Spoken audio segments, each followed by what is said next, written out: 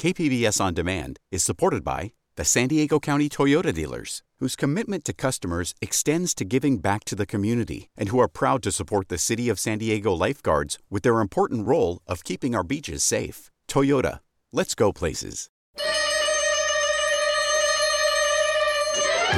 Hunt. Ethan Hunt.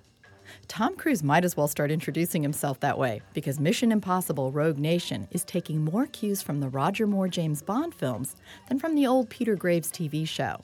That's not a bad thing.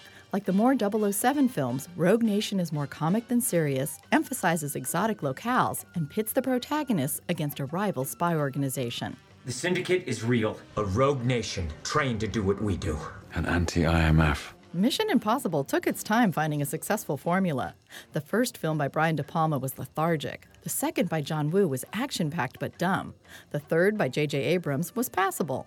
But it was not until the fourth film, subtitled Ghost Protocol, that Brad Bird finally nailed the formula that worked.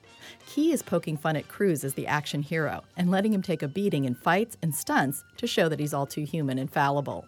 And then focus on the team, especially Simon Pegg, and not just him. Your mission, if you choose to accept it, is to go out and have some mindless, escapist fun. Rogue Nation isn't as good as Ghost Protocol, but it's a decent adrenaline rush. Beth Accomando, KPBS News.